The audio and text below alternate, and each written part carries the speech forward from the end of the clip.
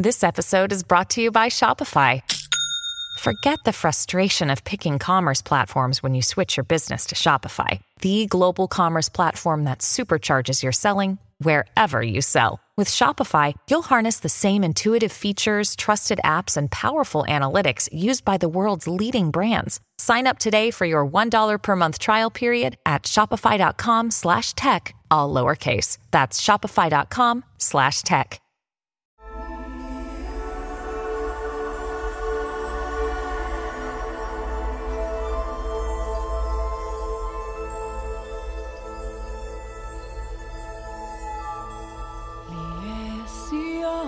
He is the producer of this past weekend's #1 global grossing hit, Avatar: The Way of Water. We are here today on Crew Call with Jon Landau.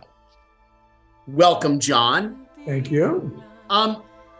Here's the first question I have, because even looking back at the 2009 Avatar, that was a big swing.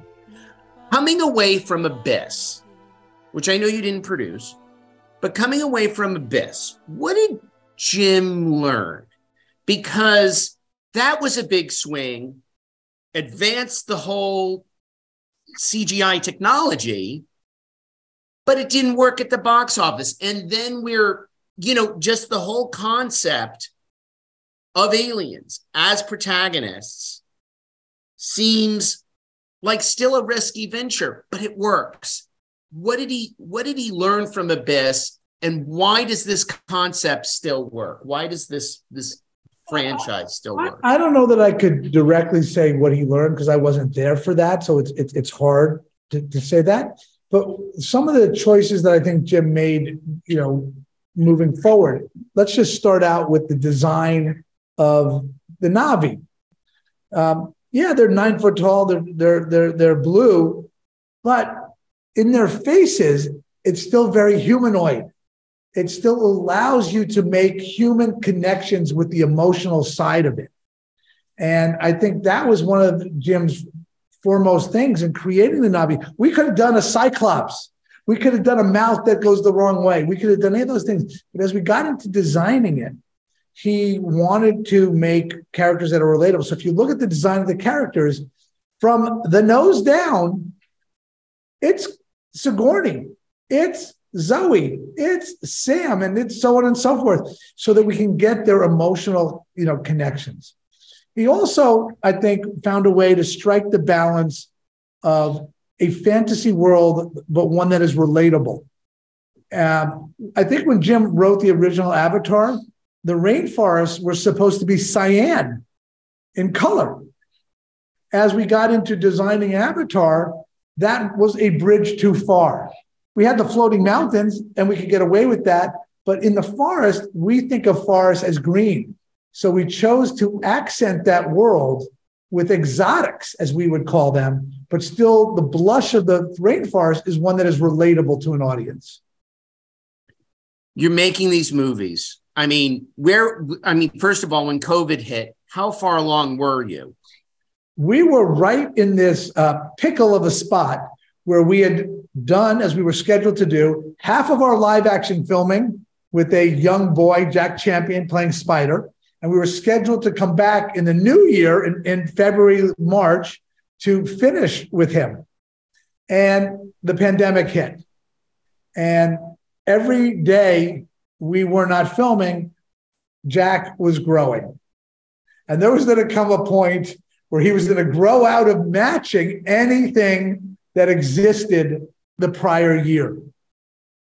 And thanks to Bridget York, our associate producer in New Zealand, and Paul Anderson, who was our safety manager, they put together really the first industry protocols of how to attack a production in a pandemic era.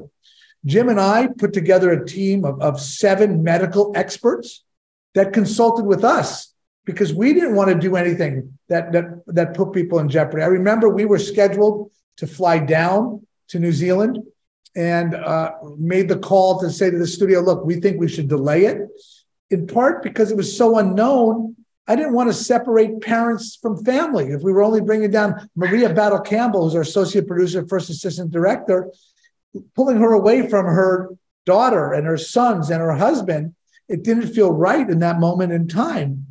And we decided not to go. And very thankful, because it turned out that New Zealand, the day after we would have arrived, went into a hard lockdown for 8 weeks. We took those 8 weeks to come up with our advice from our medical advisors, a plan, and we're able to be the first people back into New Zealand to continue filming. So you were only down 8 weeks, technically. We were down probably, yes, because it might have been a little bit, might have been 10 weeks. I don't want to, somewhere in that window. But if we say that the pandemic really hit in force in March, right? We were filming in New Zealand in June. Now, were you concerned, with the whole world getting turned upside down, streaming, dominating, were you concerned at any point in this game cinema's gone, especially when theaters closed? No, right? I was concerned about the pandemic. Look, when theaters were closed and the pandemic was happening, my focus was on people. My focus wasn't on the film business. It was like, hey, how do we make sure that we preserve enough, save enough lives and go back to some normalcy? But I felt once we did that there'd be a craving for films. I remember reading, and I'm going to paraphrase here.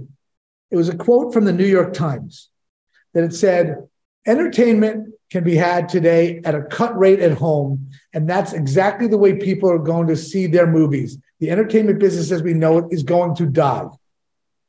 That was in March of 1983. And I'm sure there was a similar article in February of 56 with television. And I'm sure there was, so I think that it's great to have these different channels. Music, if I had to make an analogy in my mind to the music industry, we can do Spotify, we can do Pandora, we can do all these other things. Nothing replaces the live concert. That's true. Cinema is that experience. Cinema is the live concert equivalent. And it's not just about the communal experience of it. It's about the social commitment that you make when you go to a movie.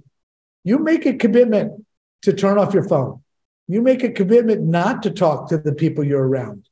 And I think people crave being a part of that social system. Now, I saw this, I've seen this twice already. I saw it at the AMC Century City Dolby last week. Mm-hmm. From the moment of go, with the logo, with the 20th Century Studios logo, you have amped up 3D in a way. This is the best 3D ever. Well, thank you. What did you do in a nutshell? What kind of aesthetic discussion did you guys have? Because in my opinion, part 3 has to be a hologram. We need to be sitting in the center and the action needs to take place around us. Or we need to figure out something to do with ScreenX. And I'll talk more about that with you. But how did you guys move? What was the discussion in moving the meter from what you did to now? Moving the meter was not in any one area. It was in a multitude of areas. Number one, it was learning from what we had done in the past. We've now made Avatar. We also made Alita Battle Angel in 3D. We learned from those, applying what we learned, creative sensibility. 3D think of it as another tool to direct the audience of where to look. Just like you would look with lighting or motion or focus. 3D is one of those things, and we try and always tie where we want someone to look to where our two cameras are converged. Beyond that, we said, okay, what are the artifacts that make 3D unpleasing? Strobing is one of them. So we challenged ourselves and Weta FX and the theaters to do it at a higher frame rate. But we don't do every shot at a higher frame rate because it doesn't improve the close-up, but it improves the shot going by the white picket fence. So we pick the shots where 48 frame enhances the 3D experience. We pushed, to use high dynamic range cameras to bring a more vivid image up onto the screen, higher resolution. So it's a combination of all of those things, including what the projectors can now offer. When we did the first Avatar, I remember the year and a half leading up to it, I would go out to try and convince people to put in a 3D system. Nobody even knew how to do that. Now, thanks to digital projection, now thanks to laser projection, we're able to present a much higher quality in the cinema. The conceit for the third one, is it in ice? Is it in snow? That's right. Okay. No, we're not talking about that. But you had also mentioned, but are those conceits out there yet or no? They're not. No, look, what we've said and what we will do is we will continue to meet new cultures on Pandora, and we will continue to explore different biomes. Was it intentional? Look, there are some danglers in, that we're left with. We don't that know. Was intentional. Well, we don't know Spider's mother. We also don't know the father to Sigourney Weaver's child. But it wasn't a hard Empire Strikes cliffhanger. Can you talk about that? Yeah, look, I think what we really felt is that each movie of the 4 sequels needed to come to its own story conclusion and its own emotional resolution.